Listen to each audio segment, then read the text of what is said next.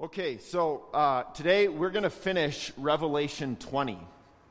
So if you've got a Bible, you can feel free to turn there, or device, you can swipe to Revelation 20. And we've got some things that, I don't know, maybe this isn't what you expect on Thanksgiving weekend, right? We're going to talk about the final battle and hell and judgment.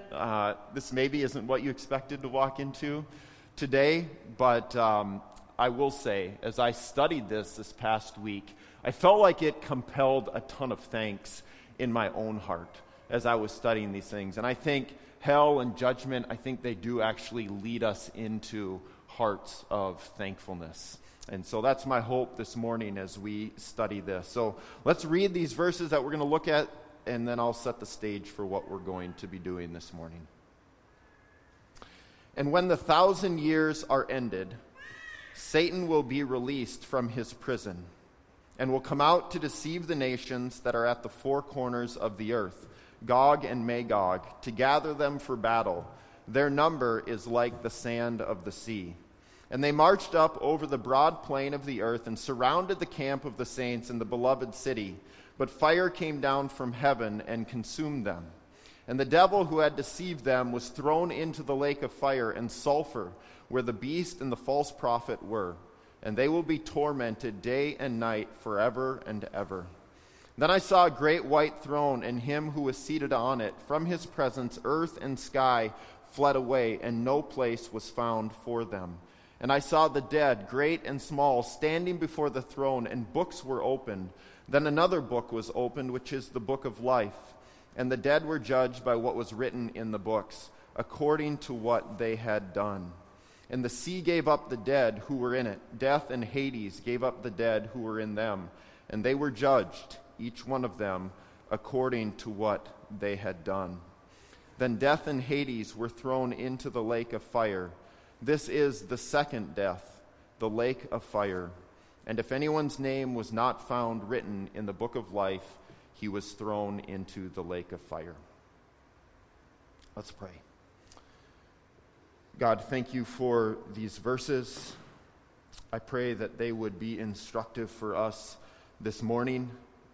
I pray that you could capture our attention in ways that we need to be captured. I pray that you would prick us, that you would encourage us, that you would challenge us in these moments together.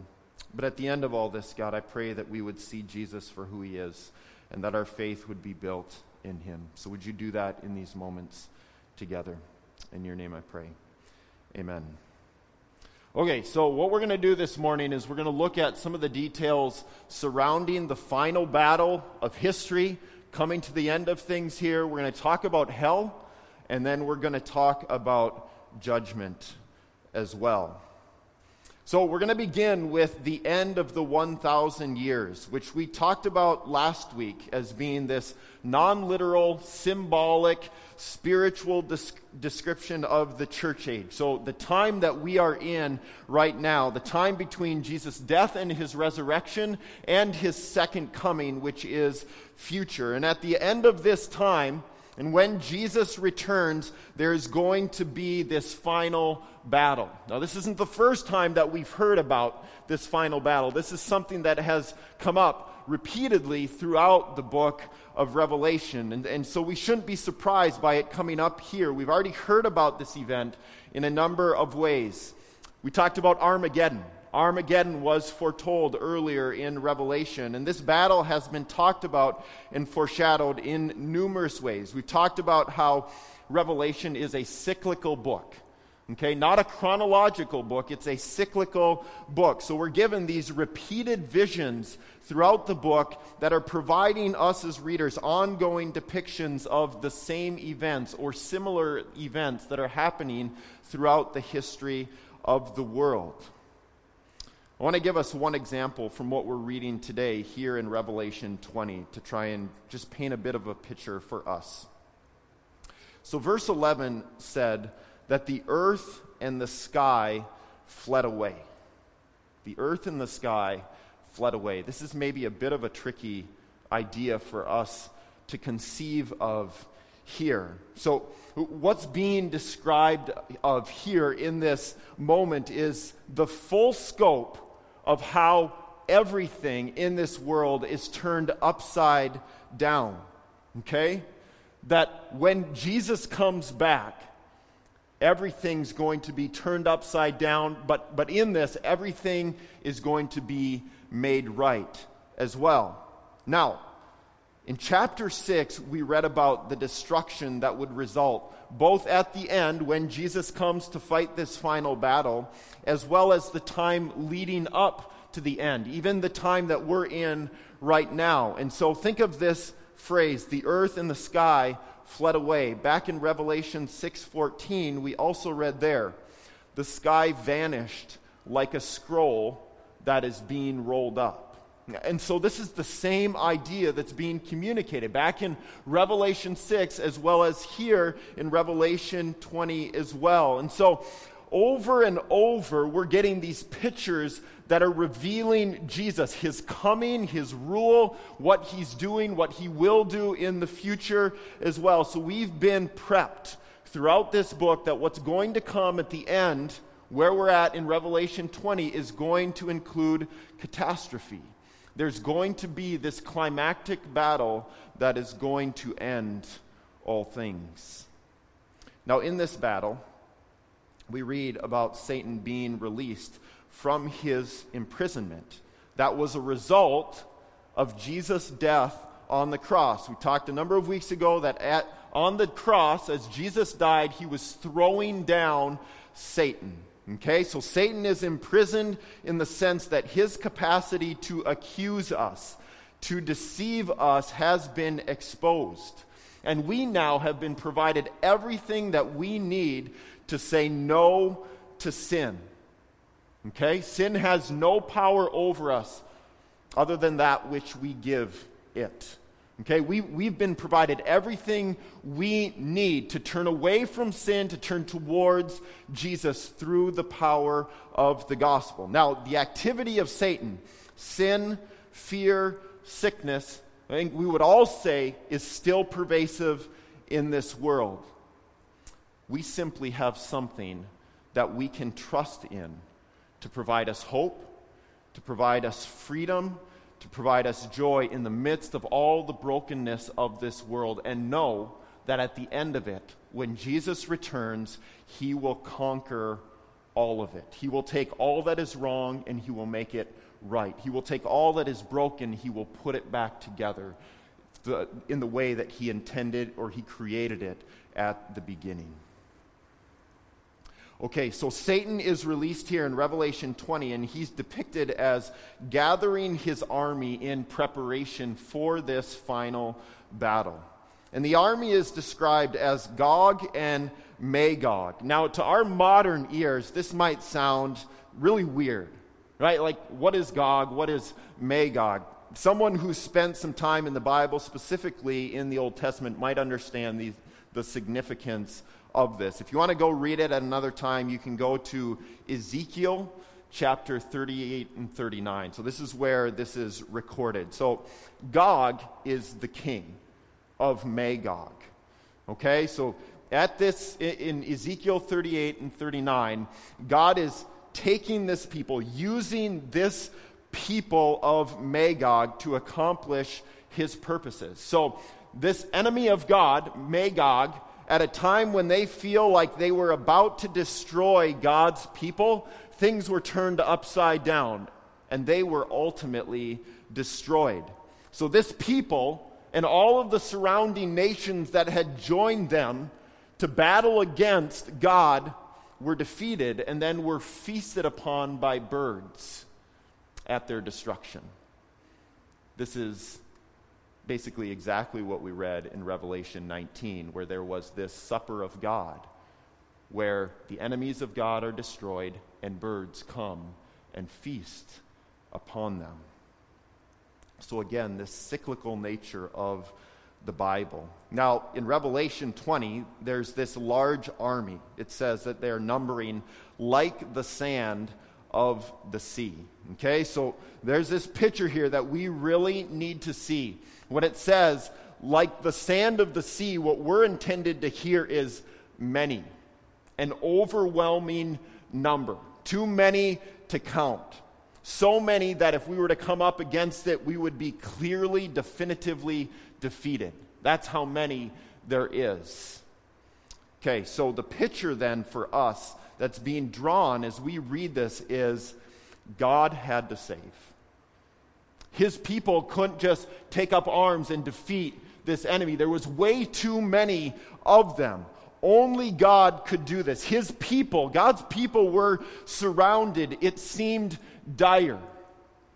But God intervenes. It says here that fire came down from heaven. So the picture being drawn here then for us is that salvation is clearly an act of God. It's coming down from heaven for his people.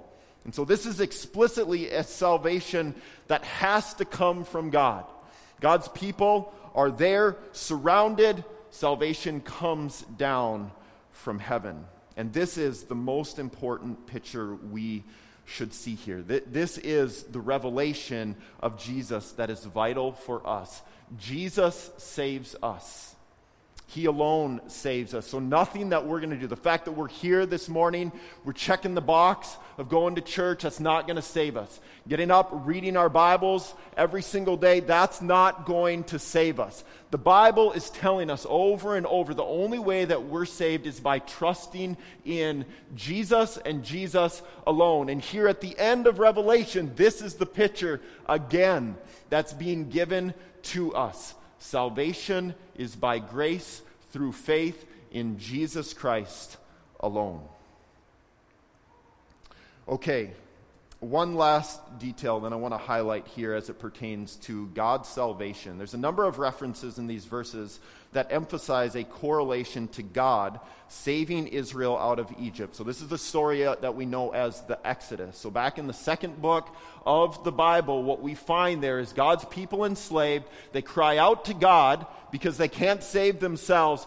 God hears their cries. He comes to them. He rescues them, and he saves them. So pictured here in Revelation 20 are God's people who are encamped.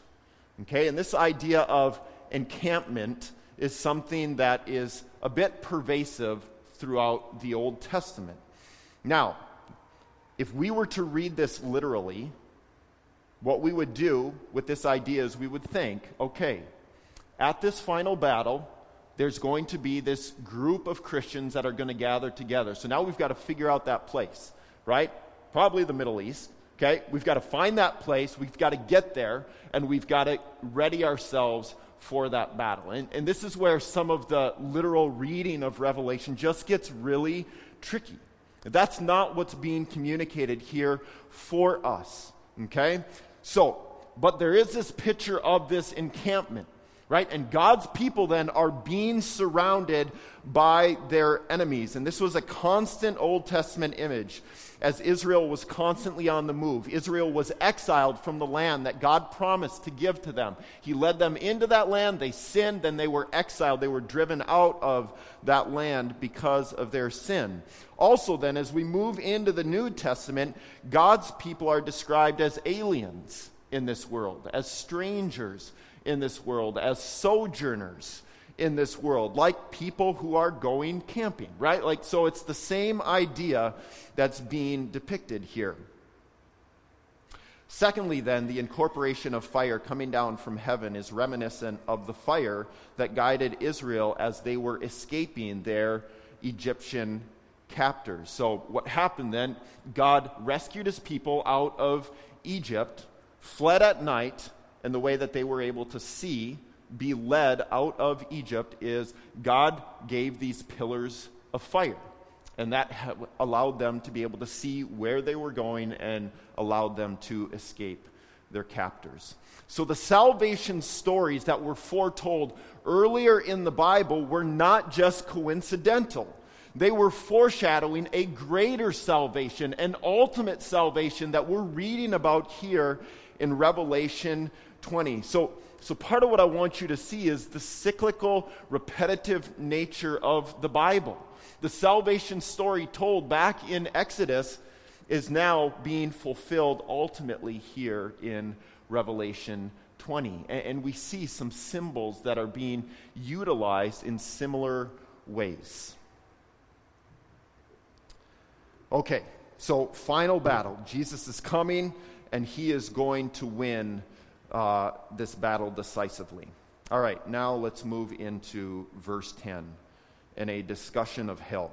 Okay, so let me read this verse. And the devil who had deceived them was thrown into the lake of fire and sulfur, where the beast and the false prophet were, and they will be tormented day and night forever and ever.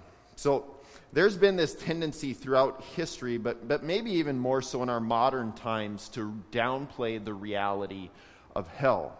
I'm going to touch on that in a bit, but first let's just observe a little bit about what the Bible says about hell. So I want to read this verse from Matthew 25:41. It says there, "Then he will say to those on his left, 'Depart from me, you cursed, into the eternal fire, prepared for the devil and his angels.'" So I want to make just a few observations here just about this one verse, what we can learn about hell in a general sense. So first of all, it's a cursed place. Okay? God created it as a cursed place, but he's also sending cursed people to this place as well. So very clearly, you don't want to be there. Okay? Because it's a cursed place, no one should want to be there. We also read here the phrase, "Depart from me." And so this is communicating the idea that hell is a place that involves separation from God. And this is a distinct aspect of hell, and one I think that is probably overlooked by many people. So often, people maybe through their upbringing or whatever think of hell primarily as fire and brimstone. And that's not necessarily wrong, but I think this idea of separation from God is something that just gets overlooked. The greatest error, the greatest tragedy of hell is that God's not there. It possesses also an eternal fire. So in Matthew 25:41 here, it's talking about an eternal fire. And so we've got to engage with the fact that it has eternal qualities to it, that it doesn't end. Okay? It also says this is a place prepared for the devil and his angels. So this is important, because I think what many people think is that hell is kind of the home, the abode of Satan, and that's what it was for. But it was a place of torment that was created for the enemies of God, for those who had rebelled against God. So that's why God created this, was because Satan and his angels had rebelled against God. Now, all of these aspects are supported in other parts of the Bible, but I just felt like this is one verse that really helped to allow us to see a number of different aspects of hell. Let me speak to a couple of other verses here. 2 Peter 2:4 speaks about gloomy darkness in reference to hell. So whether this be true physically, emotionally, spiritually, or any other capacity, it's likely true of all the aspects. Hell is a reality that is void of light. And what we know symbolically through the Bible is that light conveys hope. Light conveys freedom. Light conveys Jesus. Jesus is the light of the world. So this is a place that's void of hope, it's void of goodness, and ultimately it's void of God. And this idea that it's void of God is maybe seen most clearly in Mark 15:34. So this gives us a really vivid picture of a hellish reality as we find Jesus at the moment that he has taken sin upon himself. He has become sin, and because he's become sin, he's experiencing the wrath of God. He cries out in anguish to his Father. He says, my God, why have you forsaken me?" So in that moment, Jesus, who's part of the triune God, so he is knit together with his Father in a way that's beyond our comprehension. But in that moment, he feels the separation. He is forsaken from his Father. So he cries out in anguish concerning that felt separation from God. So there are these realities that are described in the Bible, and we really want to let what the Bible says shape what we think about hell. But at the same time, we must also understand that the Bible is full of symbols. And symbols never fully capture the ultimate reality being described.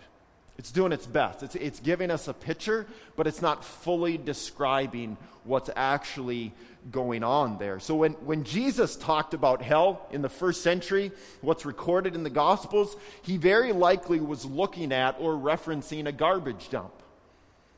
Okay? That garbage dump can give us pictures and ideas about what hell is, but it's not fully and finally going to give us that complete picture of what hell ultimately is.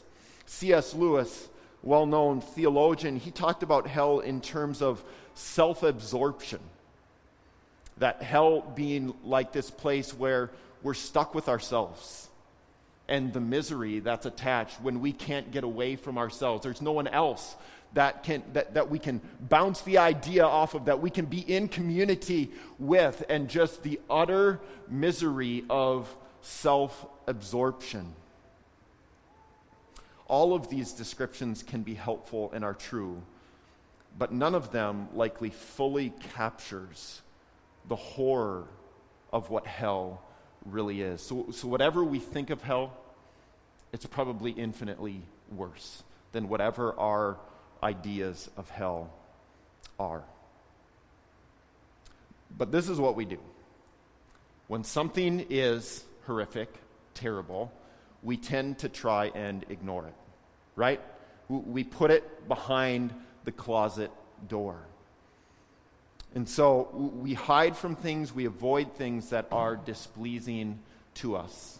And I think hell is one of those things that we tend, whether you grew up in the church, you're newer to the church, we tend to just kind of put that on the back burner and say, I'll think about that at another time.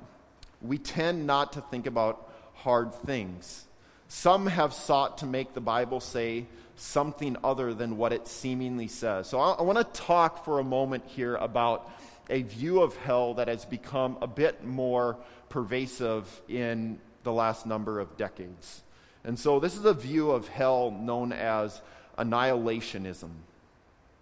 Okay, so annihilationism is essentially means that the wicked will at some point cease to exist, or that they will at some point be destroyed. So this has become more mainstream for a number of reasons. I want to talk about some of those reasons here over the next few minutes. So one of the most persuasive reasons flows from the emphasis within our culture to focus on our feelings. Hell does not create good feelings. And so we oftentimes will try and find ways to explain it away. And one of the ways that we will do this is we'll talk about how hell is inconsistent with the love of God we see elsewhere. That a loving God could not envision hell. That this just seems like two separate, distinct people. Okay, so if you were to read through the Bible, you would find that God's justice and God's wrath is not hidden in the Bible. It's talked about regularly. So it's very clearly there. You have to do a ton of theological gymnastics to try and avoid it. So God's wrath and his justice are common throughout the Bible. Now, as we consider hell and how it's presented in the Bible, I think that it actually amplifies God's love by the fact that Jesus took on our sin and that he felt the full fury of God's wrath. What it's doing as we look at Jesus on the cross is it is demonstrating the vast expanse of God's love for us. What else would drive God to go there for us? There's no other reasonable explanation other than love. And this is what the book of Ephesians talks about as it refers to the immense height and width and depth and length of God's love. God's love is so vast, we can't measure it. We can't comprehend it. It's like us diving into the ocean, and we will never swim to the bottom of God's love. We will never swim to the other side of God's love. That's how vast and massive His love is for us. And so then, the bigger hell is, the worse hell is, only increases the splendor of Jesus' love for us. So the more that we are forgiven, the more we will forgive others. The more we have been loved, the more we will love others. This is what Luke 7:47 says. Therefore I tell you, her sins, which are many, are forgiven, for she loved much. But he who is forgiven little loves little. If our sin is small and we don't need much forgiveness, it will create small love for others and small love for God. So the horror of hell is intended to display the immensity of God's love. Another reason why hell is frowned upon by some is an argument that it is unjust of God to punish someone with an eternal hell for their minor sins. So simply put, there's a disproportion between the sins committed and the corresponding punishment. Now, a problem with this is that it assumes we know the extent as to how bad our sin is. And no one does. None of us understands how wicked and how evil our hearts are, how grave our sin is. And this is the whole premise of Satan's agenda. He wants to deceive us. He wants us to think that we see completely when we see in part. This is what he does over and over. He deceives us. The Bible is clear that we don't know when we are being deceived. We don't know always usually ever, when we are being deceived. To make this step, to think that we know the full extent of our sin and we know the punishment that should be meted out for our sin, is to make a step of unwise boldness. So Tim Keller has a helpful quote. He says, "Before we dismiss hell or the idea of conscious eternal torment, we have to realize we are saying to Jesus, the preeminent teacher of love and grace in history, I am less barbaric than you, Jesus. I am more compassionate and wiser than you." I think if someone would ask us straight up, are you more compassionate than God? I think most of us, if not all of us, would say no. Clearly, I'm not. But when we go to this idea that's being described in annihilationism, this is essentially what we are saying. The horror of hell shouldn't compel us to call the justice of God into question, but to be confronted with the horror of our own sin. To see how evil and bad our own sin is. Tim Keller says elsewhere, I believe one of the reasons the Bible tells us about hell is so it can act like smelling salts about the true danger and seriousness of even minor sins. To be clear, there's no one who walks on this earth who is guilty of only committing minor sins. But we need to be confronted, because I think a lot of times we do think our sins are just of the minor variety. Because we get into this comparison game, right? We look at the murderer and we say, well, I've never murdered someone. But then if we know our Bible, we know we've got to go to what Jesus said in the Sermon on the Mount when he talked about if you're angry, If you have hatred towards another, your sin is the same as the person actually killing someone as well. And so there are no minor sins. Even though we want to create those categories in our own minds to make ourselves feel better about ourselves, there are no minor sins. So hell is kind of this smelling salts to shake us, to awaken us to this reality. Our sin, my sin, is grave. It's horrific, as is all of ours. There's a man in the Old Testament named Job. And Job was allowed to be, Satan had access to Job, and he caused great suffering in Job's life. And so Job came to God and he questioned God, like, what is all of this? And so he came hard after God, asking his questions, wondering why he is suffering to the degree that he is actually suffering what many of us might say is actually hell on earth, the extent of Job's suffering. And this is how God responded to Job's challenges. He says, "Who is this that darkens counsel by words without knowledge? Where were you when I laid the foundation of the earth? Tell me if you have understanding." And so what happens, this is Job 38. The next number of chapters are God just coming hard at Job, saying, "Where were you? Who are you?" And in all of this, he's helping Job understand. You think you have this massive understanding, and you've got a grain of sand of understanding. There is so much more going on than you realize, Job. And it essentially, where we find Job is he curls up in the fetal position in the corner, and he's like, "I am a wicked man, a man of unclean lips."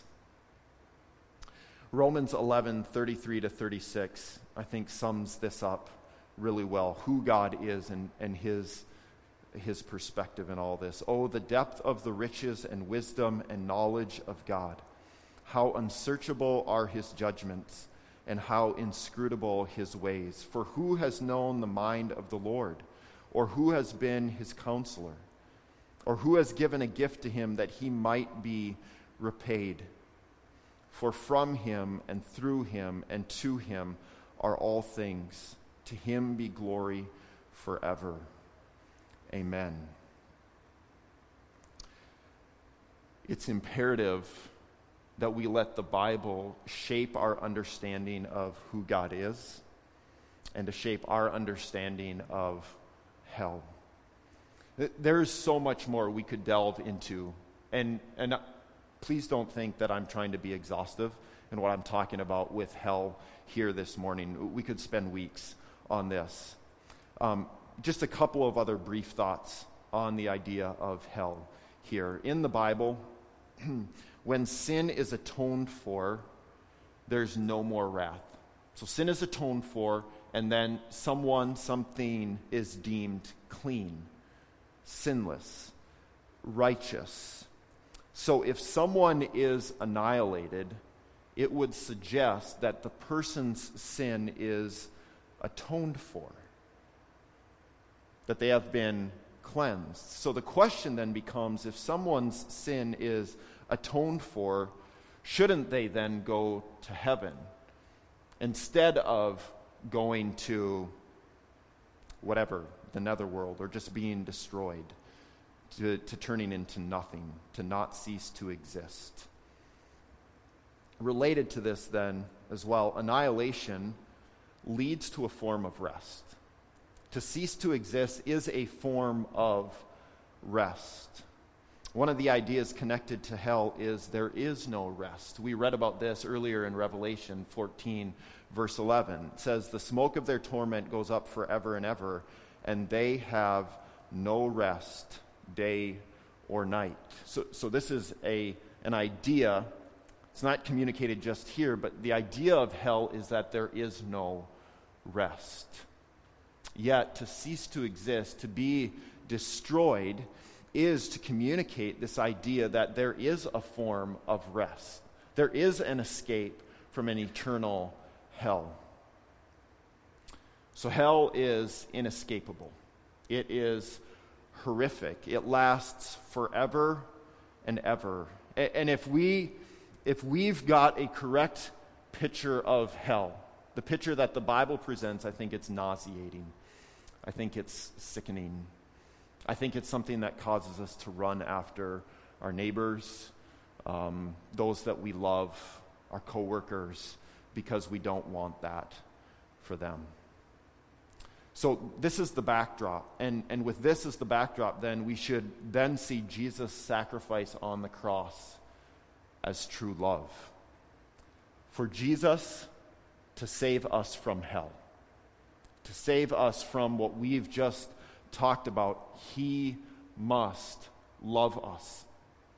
He didn't have to go to the cross unless he wanted to save us. Moreover, for Jesus to experience, not just to save us from hell, save us as sinners from hell, but for him to experience literal hell.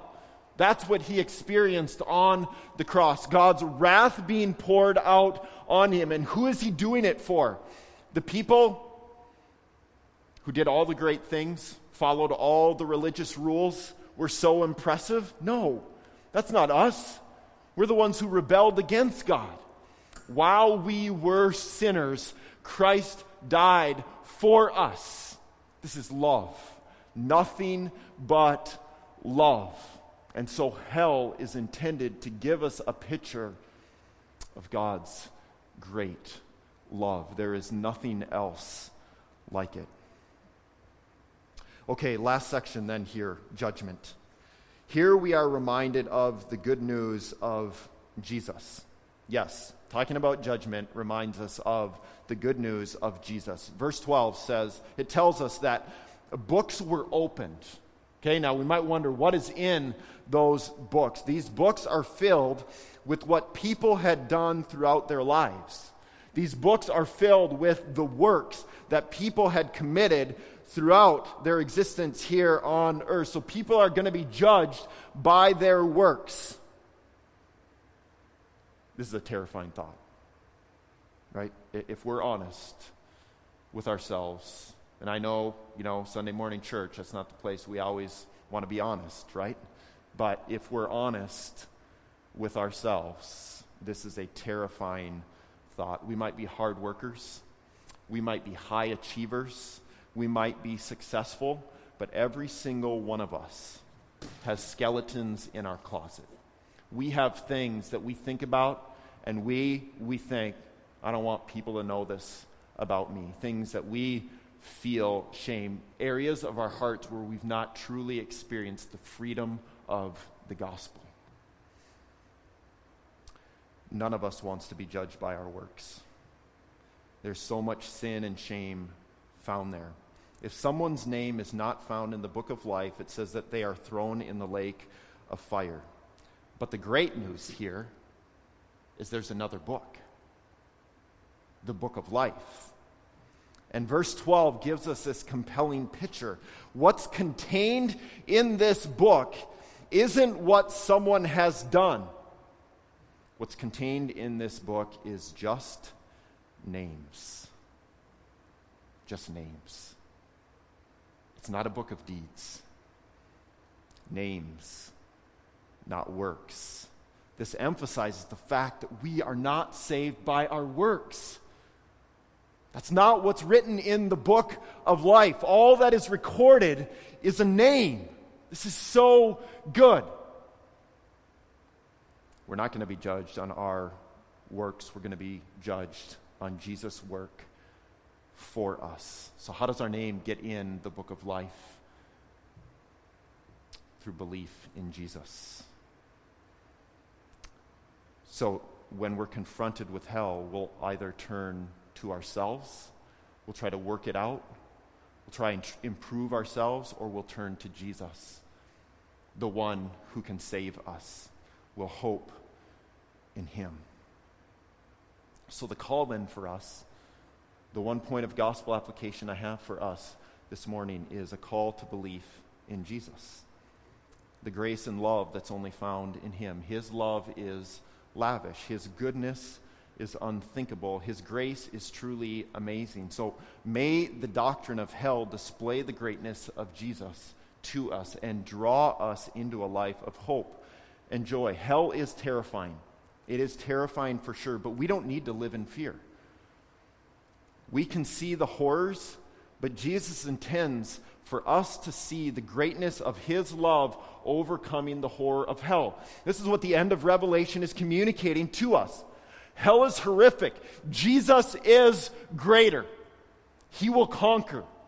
That's the hope for those who trust in him. So let hell be the smelling salt that startles us to see how disgusting our sin is, and then compels us to turn away from sin, away from Satan, away from hell, and turn towards Jesus and know the joy, the life, the hope, the freedom that's found only in him.